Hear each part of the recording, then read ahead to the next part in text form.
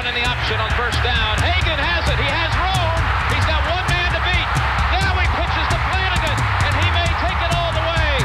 Flanagan's in for the touchdown. McKinley Wright from the logo. Oh, got it! Oh, McKinley Wright. Breaks a tackle. Touchdown. Touchdown.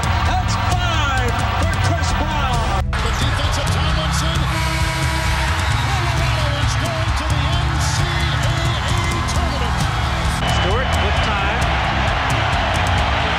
Lets it go. He's got 3 people down there. The ball's up in the air. Caught. Touchdown. Caught by Westbrook for a touchdown. I think they like my Colorado swag, 'cause when I'm in that flag, I don't really know just how to act. And when I'm in that goal, you know I'm acting bad. Holland get a bus with my Colorado swag. Welcome into the DNVR Buffs podcast presented by Drift Car Sharing. I'm your host, Henry Chisholm. Before we start talking about the Buffs, I want to tell you more about Drift Car Sharing. I was really excited to try Drift this weekend while I was in Eugene.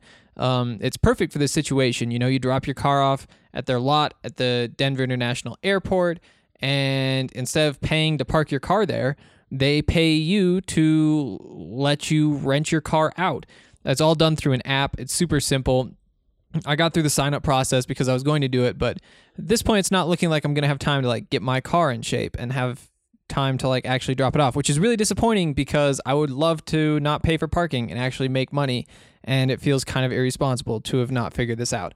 But the point is, if you guys are traveling, you should definitely check this out. Your car is insured by Allstate, so you don't have to worry about anything bad happening to it.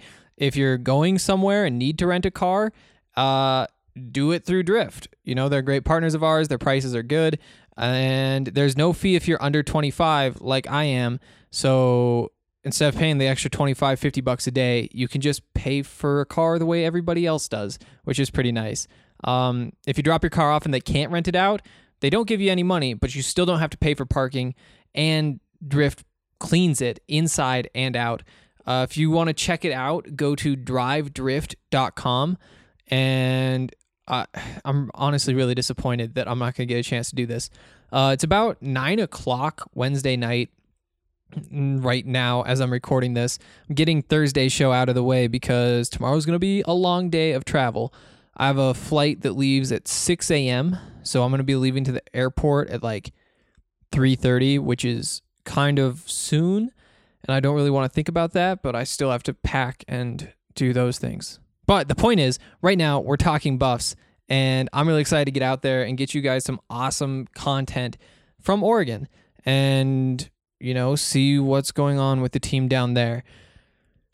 Let's really get into it now. So today, like I said, in the second segment, we're going to spend some time talking about the Oregon defense, which is really what has been winning this team games. The offensive line is really good, but it's kind of just a complement to what Oregon is doing defensively. This is a defensive football team that just wants to grind the clock out, grind the ball down the field, don't give the other team good field position, and let the defense make plays. We'll dig into that later, but first I want to tell you about some news. We totally missed this yesterday because I just spaced it when I was recording the show, but yesterday the Pac-12 men's basketball preseason poll came out, and so did the all-conference preseason teams. Things went pretty well for Colorado. Right now, they have the voters have Oregon picked first in the conference, Colorado second, and it was one of the tightest votes in Pac-12 history. Oregon had 291 points, Colorado had 288, and Colorado actually tied Oregon in first place votes.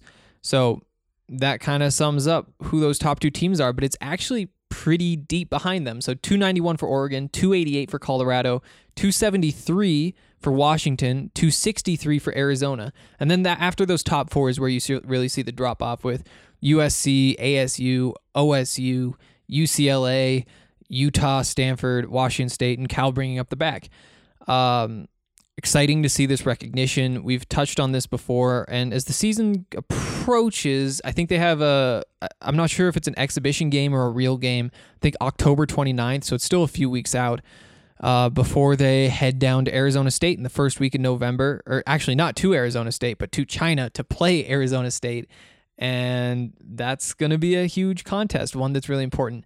We'll talk more about the Buffs then, and we've talked about it a little bit, but this is a team that it isn't just the voters who think that this is a good team.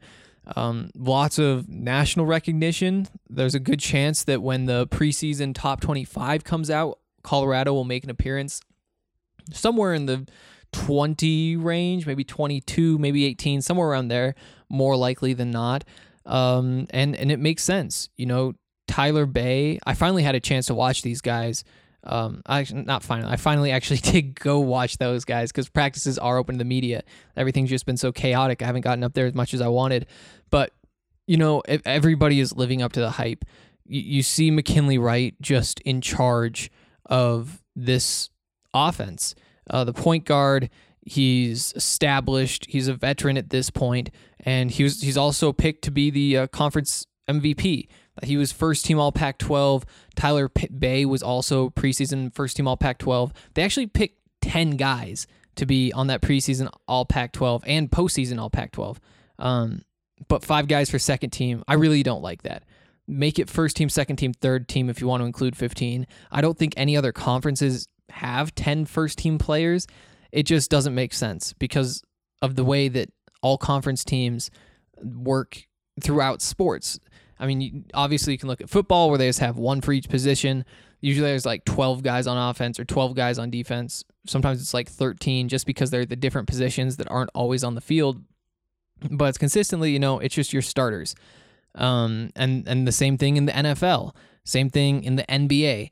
You know, you see it everywhere that is how you do it. And it kind of shocked me because I hadn't heard that the Pac-12 does this weird thing where they have 10 first team all Pac-12 players for a sport where there are 5 guys on the court. There are 5 positions. It's weird, but, you know, it's nice to see 2 Buffs in there. Tyler Bay, of course, has also lived up to the hype in practice. You know, the complaints with him are very similar to the complaints with a guy like Andre Robertson of the past, who is now in the NBA, is now an established NBA player. He just can't shoot. He has all the athleticism. He has the defensive chops. He's 6'6". It looks like an NBA forward. You know, I went up there with for the open practice with a bunch of guys, Tyler Ziskin, Ryan, Allie, Brendan Vogt, the DNVR Nuggets writer, one of our big acquisitions this month. And, you know, Vogt was saying, I've seen like 5 or 10 guys just like Tyler Bay in the NBA. You know, he just has an NBA body. He has that NBA athleticism. He just looks like one of those guys. And that's why Tyler Bay is projected to be one of those top, I don't know. I mean, most people I've seen have projected him just outside the draft lottery in this year's draft. It's awesome that he decided to come back to school instead of going to the draft. He probably would have been picked. He could be gearing up for an NBA season right now, and instead he's playing for Colorado. And that's something that the Buffs have kind of struggled with in the past, is losing guys like Derek White or Spencer Dinwiddie or Andre Robertson, whoever you want to go to the NBA. You know, when you need those guys to come back, if you're a school like Colorado that really wants to compete at a national level instead of just kind of for positioning in the Pac-12. Big year for that. Also kind of a big year for Tad Boyle. You know, hearing people talk in Boulder, I heard some talk like maybe he could find a job somewhere a little bit bigger than Colorado, somewhere more established as a basketball school. I don't know that I necessarily buy too deeply into that. I mean, he's kind of underwhelmed in Colorado, but he's done enough to stick around for 10 years, and you can see why some of the bad things have happened for this program. You know, those guys leaving early before they have a chance to really compete. This is kind of like your put up or shut up year for Tad Boyle. You know, can he actually guide a team to a Pac-12 title and maybe an NCAA tournament run? Because the Buffs really do have the talent. They have the experience. I think they have, top 10 guys back, top 9 guys back in the rotation this year. have the big guy, I think Dallas Walton is his name, coming back from injury, 7 feet tall, and he can move. The other 7-footer from the Czech Republic who, again, can move. He's a little skinny. I heard that was kind of the complaint in the past, but he's crafty for how big he is. I really like how this team looks. Maddox Daniels, he looks like somebody who's going to come in and contribute. Actually, that open practice, the kid that just committed recently out of Canada, I'm blanking on his name. I'll pull it up, but this actually reminds me of the early Buffs football podcasts when I was struggling with names and doing this kind of stuff. Makes me realize that things have actually kind of gotten better in that light. And I hope you guys are enjoying that. But as we dig into basketball season and I start going back and watching film, I'm going to start having some real good takes for you. But the kid's name is Keyshawn Barthélemy from Montreal, Quebec, committed very late, 6'2", 165 guard. And he, in that open practice, looked very good. He's just so shifty, so quick. He was finishing well. He was knocking down floaters. I mean, he made a couple bad decisions, but that's what happens when you're 18. And they were bad decisions where it wasn't like him making a stupid pass as much as it was him maybe gambling on himself just a little too much, expecting too much of himself, going for some kind of crazy shots. And as frustrating as that'd be to see out on the court, that's the mentality that you kind of have to have for a basketball player. You have to have that bet on me, Kobe, Mamba mentality thing. Liked what I saw out of him. He's somebody to keep an eye on. I don't know whether he's going to crack the rotation as a freshman just because they are so deep, but it would be a lot of fun. Evan Batty, had a chance to talk to him. So impressed. He's just such a funny guy. Only a sophomore. It's pretty crazy. The point is, these guys have the players, the talent to make a run. I'm so excited to follow along. I'm going to start getting up to more basketball practices, spending more time with Tab Boyle and all of them to kind of see what they're saying, because it's a big year. It's a huge year. If the Buffs can't put anything together this year, it's going to be tough to be too hopeful for the future. It kind of feels like this is what everything's been building toward, having these guys back who had that hot finish to 2018, I guess like the 2018-19 season. It's going to be a lot of fun. Hopefully you guys are bought into that too, because we're going to have some good coverage here. I think that's about all we need to say about the basketball team. Before we move on to the Oregon defense, and before we talk about Breckenridge Brewery like we always do before we transition in there, I do want to note that Mekhi Blackman was he had surgery on his shoulder and he is done for the year. That's obviously a huge blow for Colorado in a position where they really couldn't afford that. It's going to be really hard for the secondary to step up this week or even for the rest of the season just because they are so young. Feel for the guy. I've talked to him for a few times, obviously. He seems like a good guy. You hate to see it, just like you hate to see it for Chris Miller, another cornerback they lost for the season. It's sad for the kids. It's also horrible for the Buffs. Right now they have Delrick Abrams, who's looked very good. I've been really impressed with Delrick. Khalil Tate barely even threw at him. I think Andre said on the draft pod this afternoon, yesterday, I guess, if you're listening to this Thursday when this comes out, he said, maybe there's some sneaky draft hype there. And I would buy in. He's probably not an early round guy, but he's somebody might want to take a risk on. He has the athleticism. He has the length. He's just a lanky, long, 6'3" maybe guy. And he probably is a little raw, but he's starting to kind of come into his own. Part of the reason he's not getting thrown at is because there are other options. But when you talk about things that have kind of hurt this secondary this year, I don't think you can say Delrick is one of them. Brian Howell, of the Daily Camera tweeted out the stat, which was great research, by the way. So Delrick has 13 career starts. The number 2 corner going forward with the second and third corners actually out is KJ Trujillo, who has 69 career snaps on defense, and 67 of them were against Arizona. Coming into that game, he had played 2 defensive snaps. Their number 3 is likely, oh boy, this is a name that I actually have to look up because that's how deep it is. What is it? Urian Hudson is his name. Honestly, somebody I had never heard of, which, I mean, I don't like to say that when I'm supposed to be the expert on these things, but he never showed up on the depth chart in the top 3 or 4 that they show for every position. Not a guy who was expected to get snaps. He has 1 career snap, and that was against Colorado State in 2018.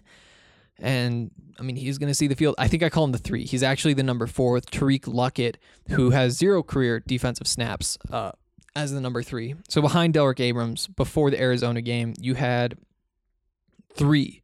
You had 3 career defensive snaps for the Buffs, second, third, and fourth corners combined. It's really too bad. I don't know what even to say more than that. Like, you feel for the guy, you feel for the team, you feel for the fans who now have to watch it, and you have to watch it against Justin Herbert, who we talked about, hasn't had that knack for explosive plays this year. Oregon really wants to run the ball more than they want to throw the ball. Good signs for the secondary, but it could get ugly. And if it does get ugly, you have to remember that it's mostly because of the depth more than the scheme at this point. And this is a problem that we knew coming into the season could arise if there was one injury at cornerback. We were worried who's going to be that number 3 who has to see the field with your second and third guys out for the season. Chris Miller, by the way, we haven't mentioned that today. We've said it before, but torn ACL. He's trying to return for fall camp. It's tough. Worth noting that Mackay only played in 4 games, so this will be a redshirt year for him. Small silver lining. These young guys are going to get some reps. In a couple years, that could really help them. Next year, it could help them. It's just no fun. It's just no fun. It makes the game worse when people are missing for whatever reason, and for them to be in pain is just worse. One more note, basketball-wise, the Buffs women were picked last in the Pac-12. Not a huge surprise, the program hasn't been the strongest the last few years. It's been one of the weaker programs in the Pac-12, a very tough conference to come out of, probably the best conference in women's college basketball. But, they lost some of their leaders last year. I think they bring back Quintessa Kalo-Doe, who I've watched a little bit of tape on, and I think she's a senior, and pretty much everybody else is freshmen and sophomores. It's a young team. Uphill battle for sure, and we'll be following along a little bit there too, just to see what does happen. Actually, I came home, I think it was Tuesday, from Boulder, and usually I turn on whatever Pac-12 game is playing on one of the Pac-12 channels on Sling, because there are like 6 different channels, and they're all playing different stuff. They were actually all playing the Pac-12 Women's Basketball Media Day, and I was like, well, if that's the one thing that's on, might as well turn it on while I tape the podcast, get some writing done, and at least check out what Colorado has to say. Turns out Colorado was the last team that came up while I was watching, and so I watched all of it, which is cool. I mean, obviously, like Sabrina Ionescu wanted to hear from. It was a lot, though, and today I was too busy to watch the men's media day on Pac-12 Network. They just give every team like 15 minutes, 5 minutes with the analyst talking, 5 minutes with the coach, and 5 minutes with the 2 players. I'll go back and check that out, and I'd love to hear what they had to say. I've talked to the guys a little bit, but not a whole lot. It'd be interesting to see what's changed over the last week or so. Okay, want to talk now about Breckenridge Brewery, the official beer of BSN Denver. Obviously, it was created in Breckenridge in 1990, slowly kind of became a classic Colorado beer, and then they had the funding given to them to go national, so you can actually find them in 36 different states. So check them out wherever you are.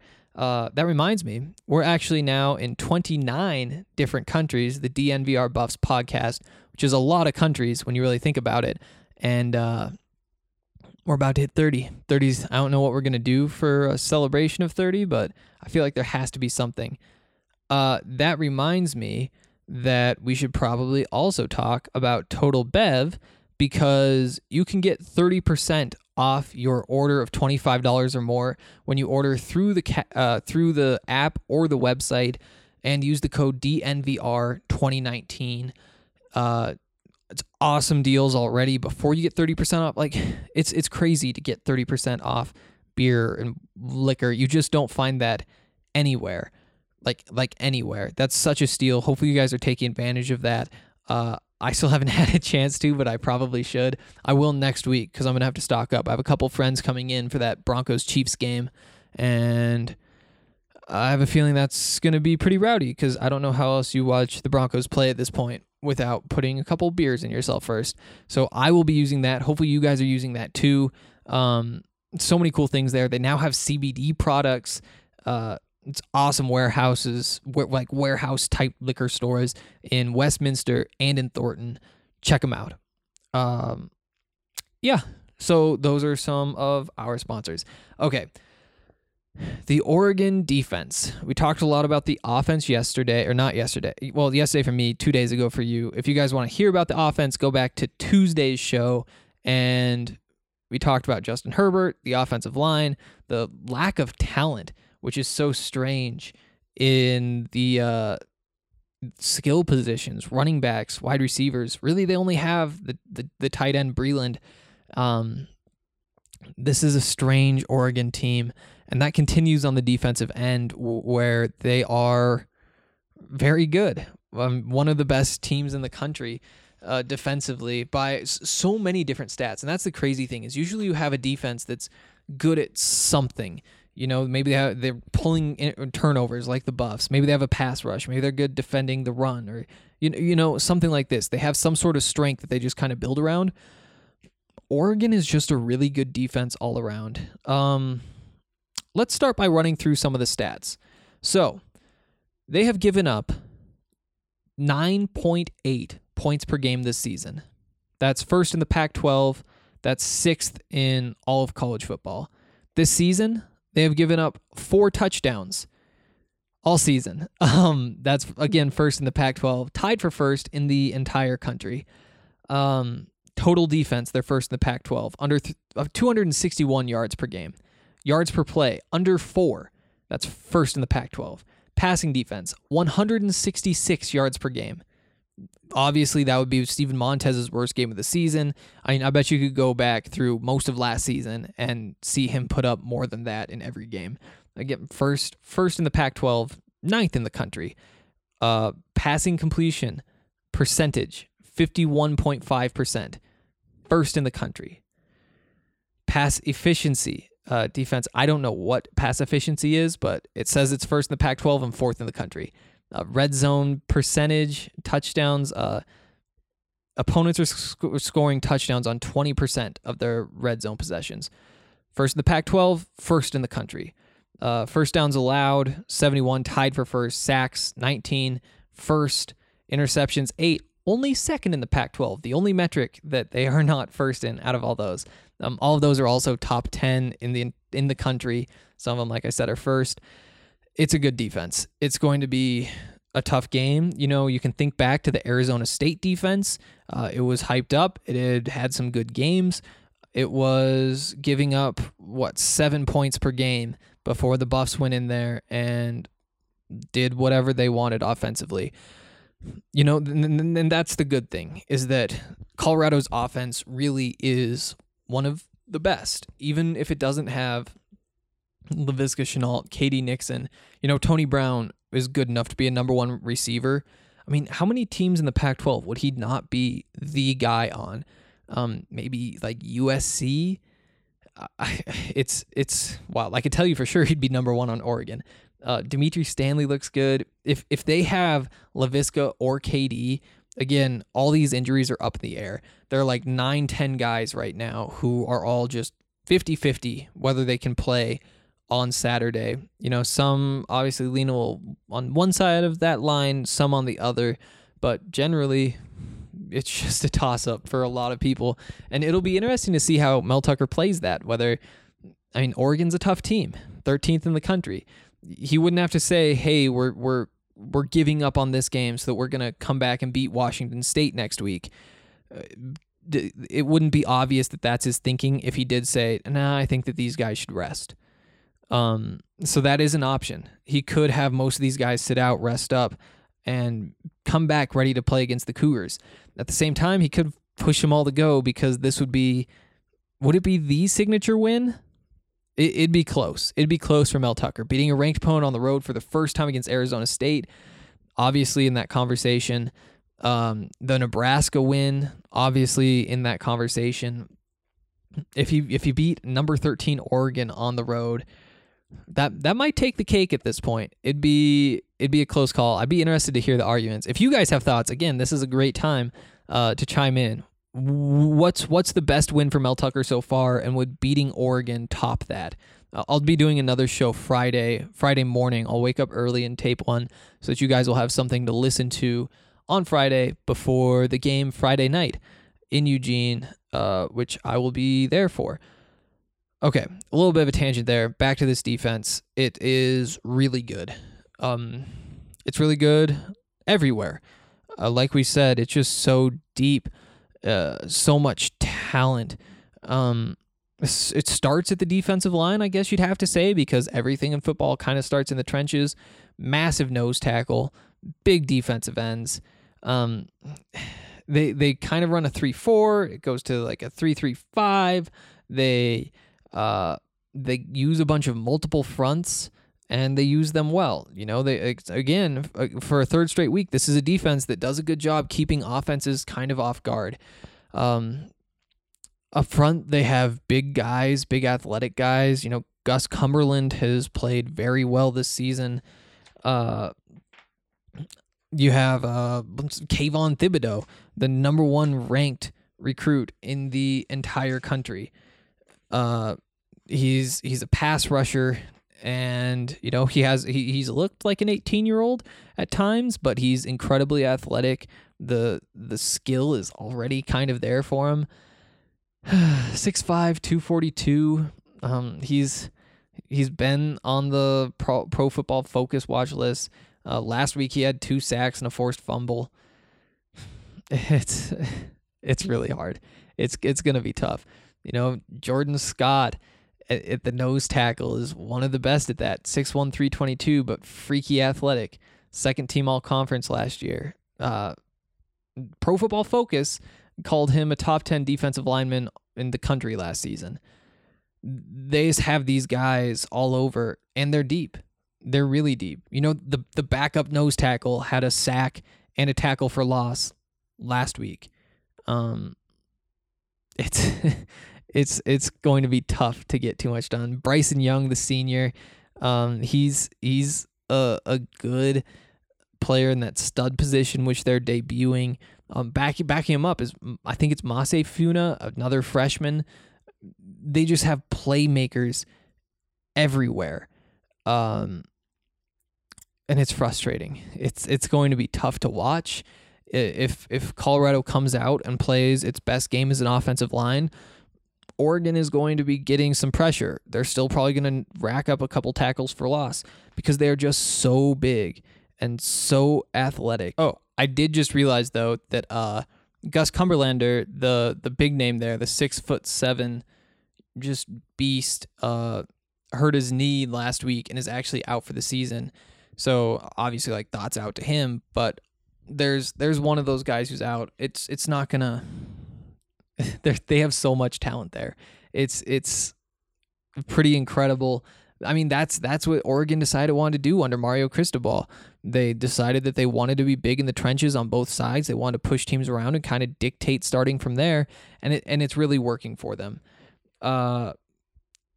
more of a pass rush type than a run stuffing type, to be honest. But, Jordan Scott, the 322-pound nose tackle, going to be tough to push around in the middle of that defense in the run game. It's pretty well balanced. Then, obviously, at the second level, you have Troy Dye, one of the best linebackers in the entire country, especially with the injuries that inside linebackers have suffered so far this season. He's a senior. He's a fourth-year starter.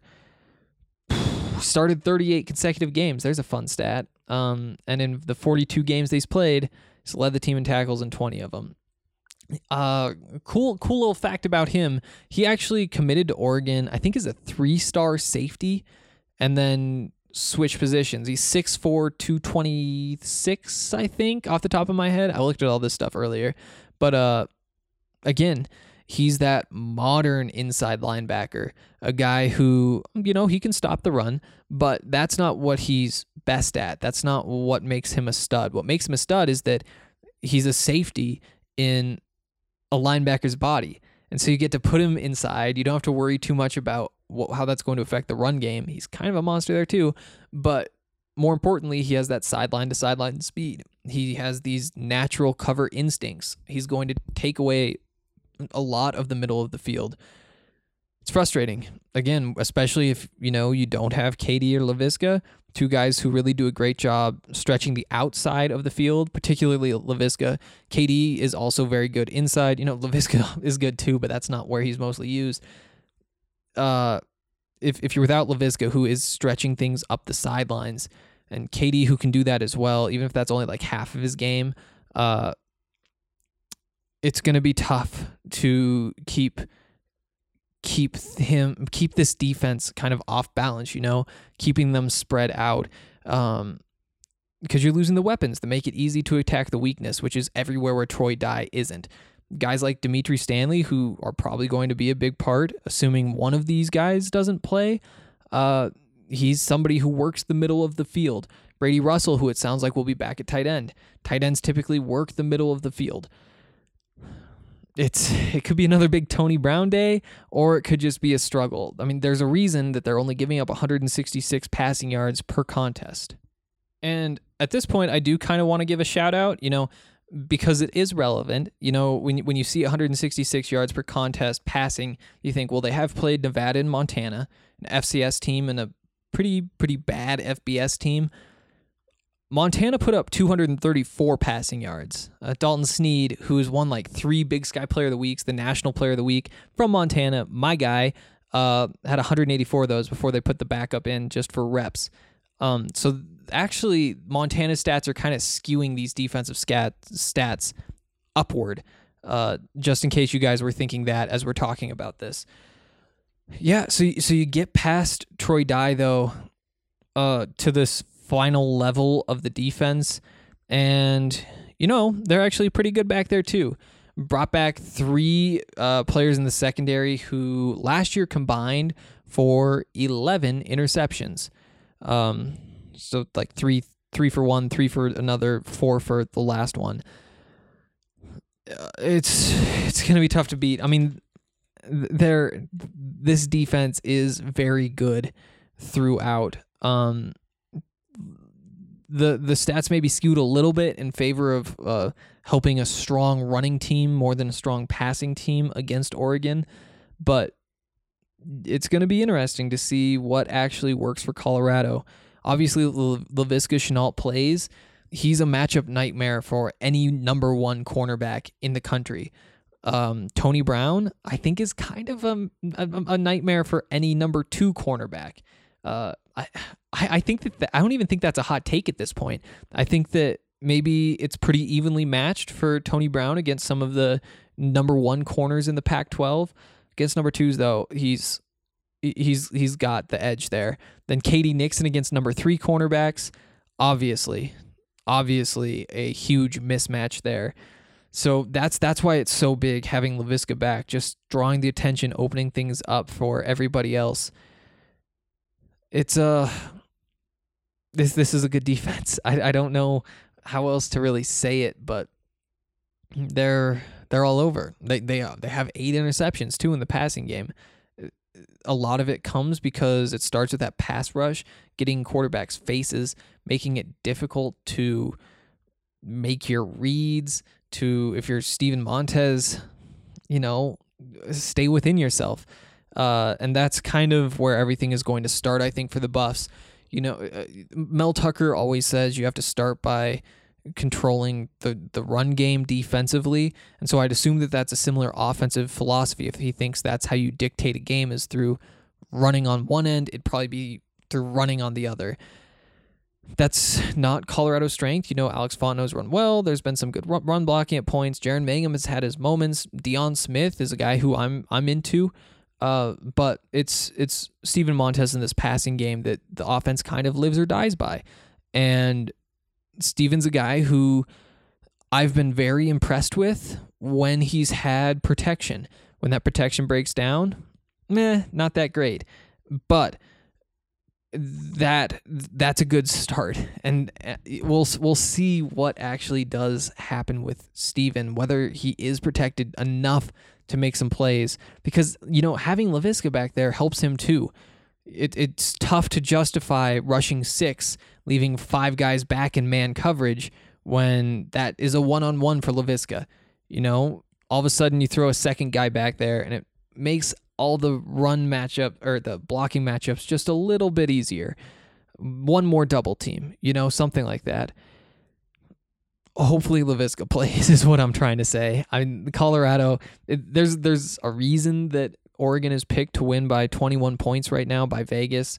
Part of it is that bettors really do like to put money on Oregon, and so that kind of skews the line in that direction. But it's going to be an uphill climb. This offense is going to have the biggest test that it's faced so far, and I think you could say the same thing for the Oregon defense. I don't think it's played an offense this good if Katie or Laviska plays. I don't think you need both to make that claim. I think that's pretty much everything I wanted to touch on. They're deep throughout. Everything kind of starts at the line of scrimmage where they have so many big, fast, physical, skilled guys and a couple more guys who rotate in who are a little bit more raw, but have been making plays, which is scary for the future. Then you have Troy Dye, probably the best player on, I don't think you could say on the team. There are a couple guys on the offensive line, and obviously Justin Herbert, but he's in that conversation. He's one of the best players. He's the easy favorite for Pac-12, all Pac-12 at inside linebacker, and there are a couple good ones. It's going to be a lot. We'll see what happens, though. If you guys have thoughts, if you guys see a way to beat them, if you guys just want to get your complaints out about how frustrating this is going to be, feel free to leave them in the comments. Love to hear from you. Okay. Before we get into your comments, and I think we have a few, I took a look earlier today. I want to tell you about Strava Craft Coffee, which is I wonder if it's our official CBD enriched coffee. I would assume so, since we don't sponsor another. I think it sounds good when we say that. Reviews are great. Everybody says they've liked it. I haven't seen a negative review. They put the CBD, they infuse it into the coffee. No idea how that works, but it's some sort of science that's pretty cool. So if you like science, it's for you. It's all natural. It's not psychoactive. So if you like not feeling stoned, it's for you. If you have pain or anxiety or depression or something, it can help you with that too. It's definitely worth giving it a try. There's so many reasons to try Strava Craft coffee, and I don't think we've touched on that. It's actually just really good coffee. So if those things sound appealing, if one of those made sense to you, then you should definitely try it, because you can actually get 20% off when you use the code BSN2019, and they'll ship it right to you. So if any of those things are like half interesting, why not just give it a try with the code, because it's probably going to be cheaper than whatever coffee you drink. I have no idea how much coffee costs. But back to the Buffs. As I pull up these comments, I do want to plug the website, because if you guys want to get in on the comments, then you can subscribe to thednvr.com and open the post on the website for this podcast, today's podcast, which would be something about the Oregon defense, maybe something about basketball. Haven't thought about the names yet. Probably won't until tomorrow morning on the airplane when I put all this together and edit the intro in and make sure that I don't sound like an idiot and do all of those kinds of things. But yeah, subscribe, go to the post, scroll down to the bottom in the comment section, leave your thoughts. And we had 4 of those today. The first one comes in from Zero Mark 30. Great question for the NFL comparison on Montez. Thank you. I think that it's going to be a lot of fun. Immediately, I want to think of big, strong-arm quarterbacks who maybe aren't as big of runners, just because this is the Montez we have seen this year compared to when he was younger. Okay, I think we're off to a good start. Byron Leftwich, not so much the long throwing motion, but man, could he sling a deep ball. Dak comes to mind too, but Montez isn't the runner that Dak is. And maybe Joe Flacco. Bottom line is, I think the comparison is to a guy that can wow you on some big-time throws and is a serviceable quarterback in their prime, but will leave you questioning, like most of Buff's Twitter/social media, is he the guy? I'm a Montez believer for what it's worth. I don't know how he will do in the NFL, but I hope he succeeds. Yeah, I think that those are interesting comparisons. It's just so hard to project. You know, I was talking about this with Brian today because I said I threw this question out there, and, you know, we talked through it, and he said, you know, the comp here, the comp is Paxton Lynch. And you know what? That is spot on. I know that doesn't sound good because of what's happened to Paxton Lynch in the NFL, but you have to hope that Montez does just a little bit more. Montez has a little more fire, wants to study, wants to improve his body, wants to improve his game in general, and is willing to put the time and effort in that, you know, it didn't always seem like Paxton Lynch was willing to. And, you know, maybe he wasn't capable. Maybe he couldn't learn how to play the game. He couldn't learn the playbook. But based on all the things that I've heard, that would kind of surprise me if that's what the problem was. So when you hear Paxton Lynch, you have to think what Paxton Lynch could be. And you know how I responded? I said, you know, for that type of quarterback, you know, you can look at all the different types. You look at the pocket passers. Who's a good example of a pocket passer? I don't know. Let's skip that. But the point is, then you say, you know, then he has the potential to be Tom Brady, Drew Brees. That's kind of the ceiling. You have all of these different types. When you look at a guy like Lamar Jackson, who's legs first, but also has the arm, you know, then you think Michael Vick, you know, another speedy playmaker guy. That's who he could turn into in his best case scenario. For the Paxton Lynch, Steven Montez type, I think that guy is Patrick Mahomes. Again, huge, massive leap to say that that's who Steven Montez will be at the next level. But if everything breaks his way and he turns out to live up to his ceiling, because he does have the arm and that sort of stuff, if he has the brain to put it together, he has the work ethic to do it, and you know all that stuff, then that's kind of that ceiling. And if it isn't that guy, then maybe it's one of the lower levels of that guy, which is somebody like Ryan Tannehill, maybe. Maybe Cutler had a little bit. I mean, it's a little different body type, but kind of in that gunslinging playmaker. Because you know that Steven has that in him. He has that big play potential. He will show flashes when he inevitably does end up on an NFL roster, whether it's through the draft or I think less likely through the undrafted rookie free agency. He's going to show flashes. The only question is whether he can pick up on the easy stuff. I don't know, Cutler, similar, definitely different body type, but same flaws, same skills. I don't know. Well, let's see what else you guys have to say. Oh, there's a little more of this comment. Have fun in Eugene. I'm not going to get my hopes up for this game, as this was one from early on that I scratched off as a loss, and the injuries don't help. But the Buffs seem to lose games they shouldn't. I think this is super valuable playing time for our younger guys, and this will help them out in the next few years. Yeah, I think that's a good take. I think that, you know, it's definitely a game that was penciled in as a loss for Colorado if you were looking ahead before the injuries hit. Maybe got your hopes up early on when you saw what this team looked like did they go 3-0? No, they started 2-1. Maybe at 3-1. Maybe after the Arizona State game, you're looking ahead. Even then, Laviska was a little banged up. Maybe not. Maybe this was always a pretty surefire loss.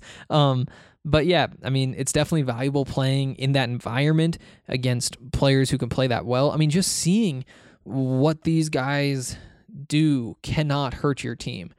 What does it look like when they're in the huddle? Are they talking? Are they fired up? Are they calm? Just seeing how good football players, how a good team interacts can rub off. Hopefully they're willing to see what's happening and learn from it. Definitely good to get the younger guys out there. Oh god, Silver Buff. my crystal ball, clever. Okay, my crystal ball tells me that the Buffs are going to get their first big loss. The defense is running too thin. Yeah, I think that's a pretty decent take. They're playing Justin Herbert with this depleted secondary, and sure, they don't really have the talented receiver that they normally do to take advantage of that. I think if they had their typical wide receiver talent, we'd be saying like, oh no, how are you going to stop them from putting up 70?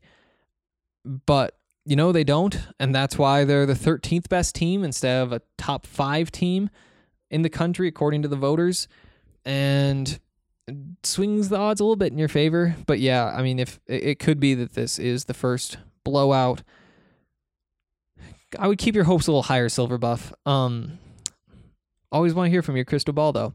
How about Hoops? Media Day picked second in the preseason poll with Bay and Kin on first team, yet somehow I think Bay isn't getting enough hype. I like it.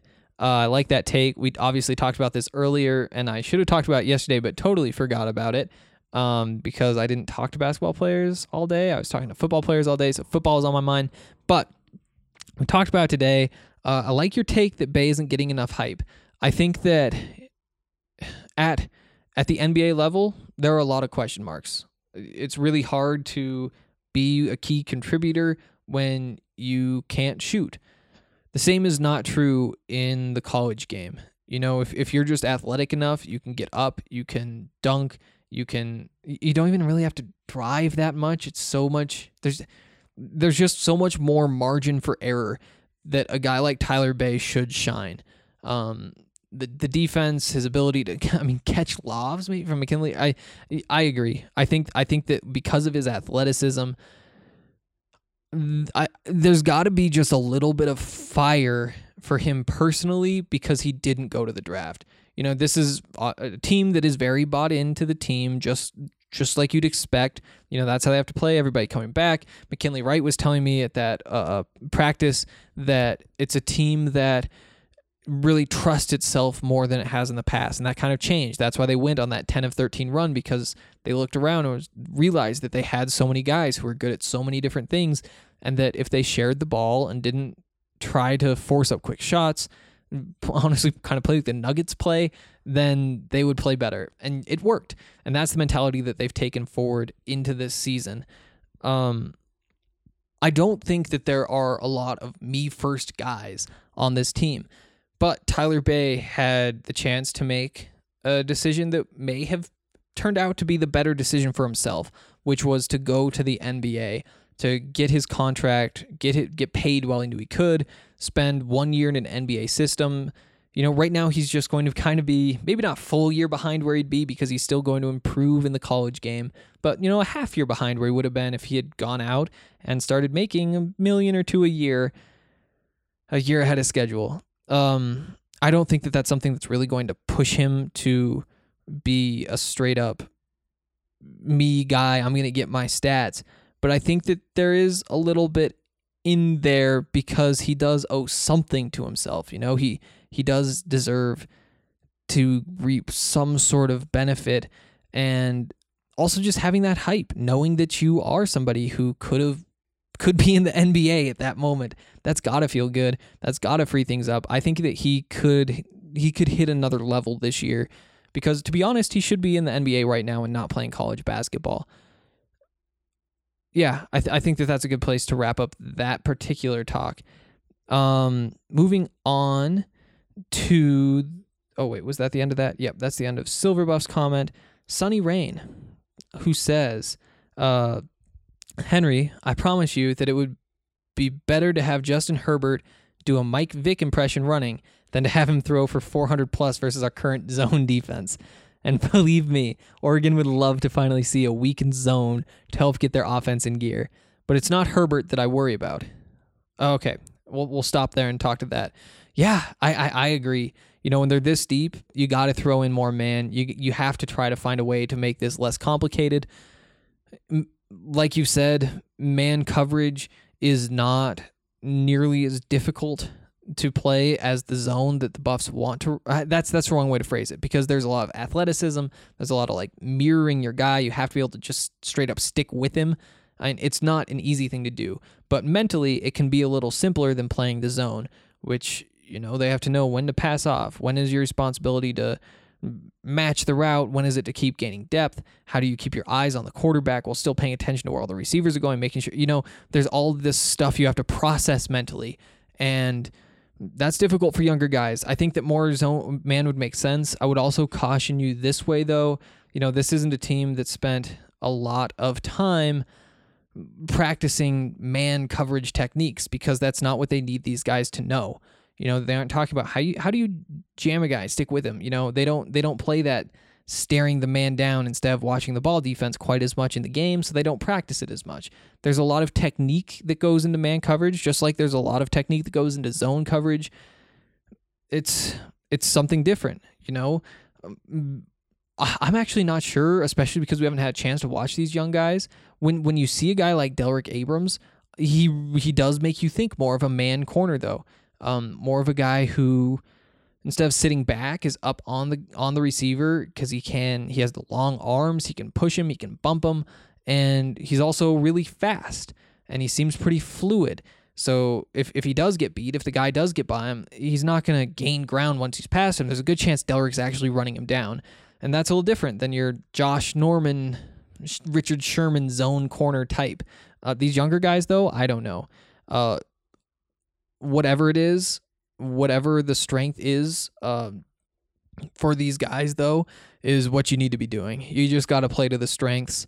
I think there's a lot of reason to believe that the strength will be in man, just because they've spent most of their football career playing it. You know, there will be less straight up blown coverages, blown assignments where patches of the field aren't covered. There might be guys getting burned, though, because they don't spend quite as much time doing that.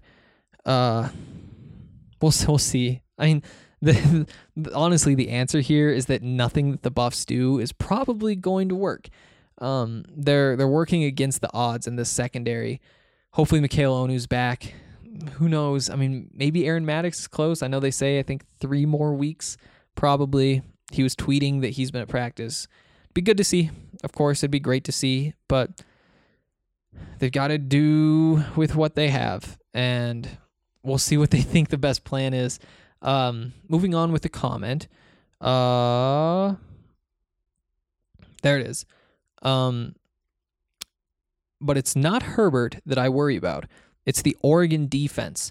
It's a very good defense in Eugene.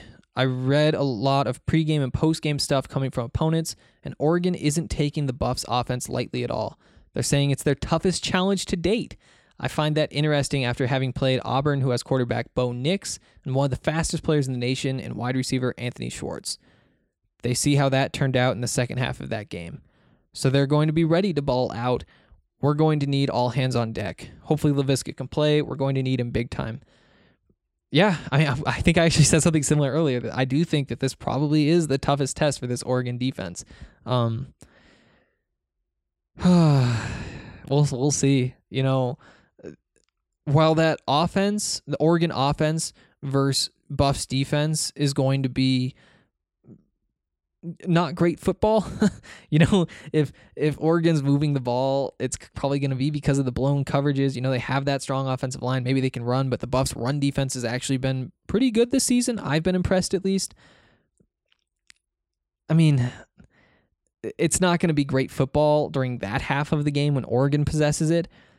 When Colorado's offense is on the field playing that Oregon defense, it's going to be incredible. If you told me that Colorado is a top 10, top 15, I think top 15 offense in the country, I wouldn't argue. Not if they're healthy. I think that they really can play like that. I think that there are stats that show that, even with Laviska sitting out. On the other side, obviously, Oregon's in that conversation the same way. Top 10 maybe defensively. All these stats would say that they're pretty easily in the top 10. It's going to be a blast to watch. You just have to hope that the Buffs defense can keep it close enough that it matters. As frustrating as it could be in this game, I know I will enjoy seeing two great units go at it back and forth. Agree, Laviska would be a huge factor in this game if he's able to play, as he would be in any game. Honestly, in most NFL games, he would be a game changer. And if you can do that there, you need to be on the field at the college level. Sunny Rain also says, my Montez NFL comparison, Kirk Cousins. That's one that actually came to my mind too. That was one I was thinking Tannehill, Cutler.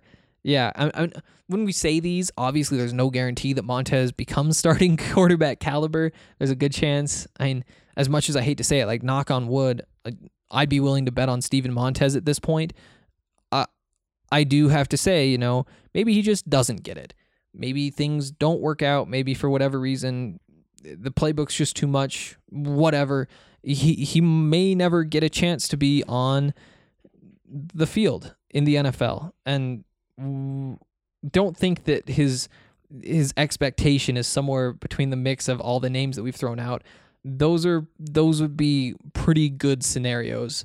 Even if Kirk Cousins isn't your favorite starting quarterback, he's still a starting NFL cornerback, and that's in the top 10, 15% of outcomes for Steven Montez going forward.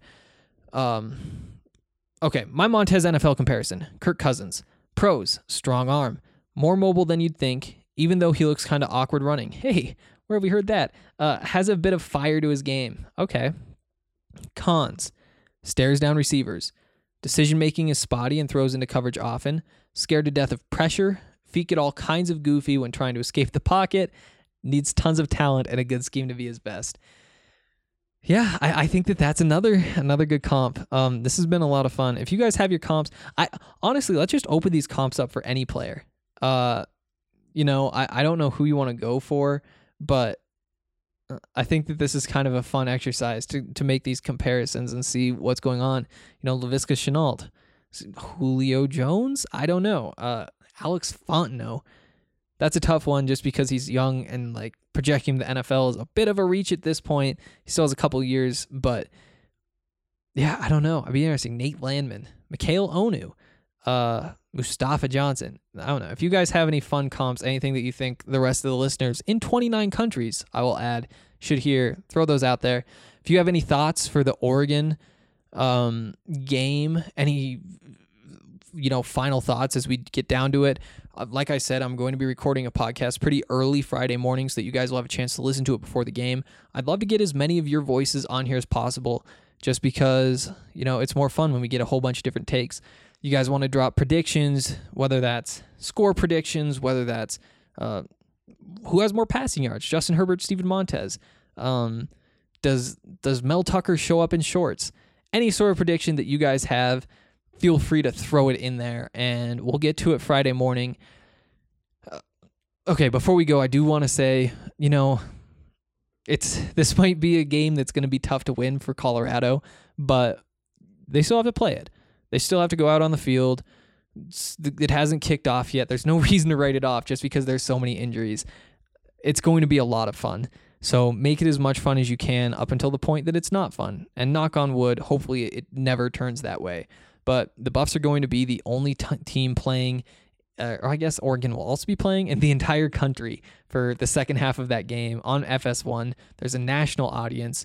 They're playing at Autzen. They're playing a ranked opponent on the road. There's a lot to be excited about. So, get a little hyped. Don't just be too Debbie Downer about this. Get excited because it's football, college football, and anything can happen.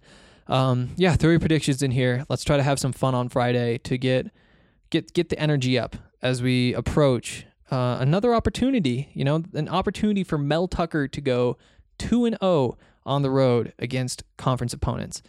All right, I've got to go. It's like 10 o'clock, and I haven't packed yet, and my flight leaves at 6, and I live a ways from the airport. So we'll see how the next 24 hours, 48 hours will go.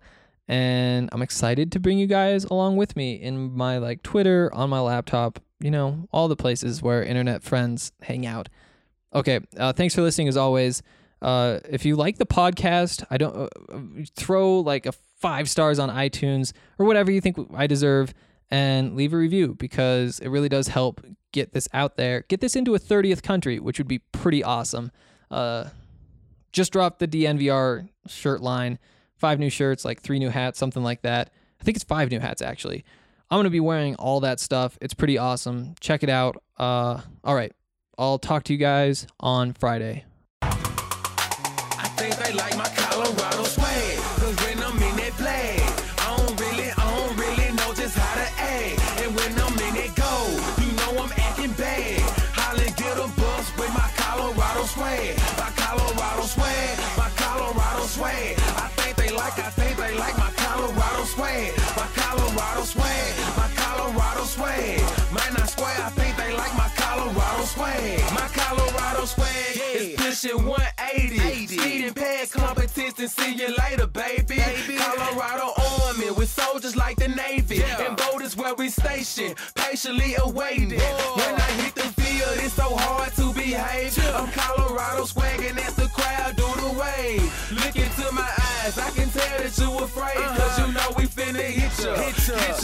Hey, you on your own now, why you watching the official? You just better hope you make it to the next whistle. And we ain't playing with you, you can get it anytime. It started at the scrimmage, we gon' win it at the line. My Colorado swag in the middle of the ring. Throwing blows, knocking down team after team. I think they like my Colorado swag, 'cause when I'm in that flag, I don't really know just how to act. And when I'm in that goal, you know I'm acting bad. Holla, get a bus with my Colorado swag. My Colorado swag, my Colorado swag. I think they like my Colorado swag. My Colorado swag, my Colorado swag. Man, I swear, I think they like my Colorado swag. Have you ever seen around? Nothing but Colorado. Buffalo is what I am. All the teams come and follow. When I start hit the field, the opposing crowd swallow. 'Cause they know I'm about to kill. He gon' feel that tomorrow. Whole team full of warriors. Got me feeling tribal. Big 12, here we come. We ain't worried about a rival. If you want it, come and get it. We'll wait for your arrival. When you hit this frozen field, man, it's all about survival. Pray you make it, yeah, you better bring your Bible. Right back, blind side, flat line, no revival. Get them bucks, mess them up, we say we got them. If we don't, then we'll get them. When we see them, then we have them. Like my Colorado swag, 'cause when I'm in that flag, I don't really know just how to act. And when I'm in that goal, you know I'm acting bad. Holla, get a bus with my Colorado swag. My Colorado swag, my Colorado swag. I think they like my Colorado swag. My Colorado swag, my Colorado swag. Man, I swear, I think they like my Colorado swag. I think they like my Colorado swag. 'Cause when I'm in that flag, I don't really know just how to act. And when I'm in that goal, you know I'm acting bad. Holla, get a bus with my Colorado swag. My Colorado swag, my Colorado swag. I think they like my Colorado swag. My Colorado swag, my Colorado swag. Man, I swear, I think they like my Colorado swag.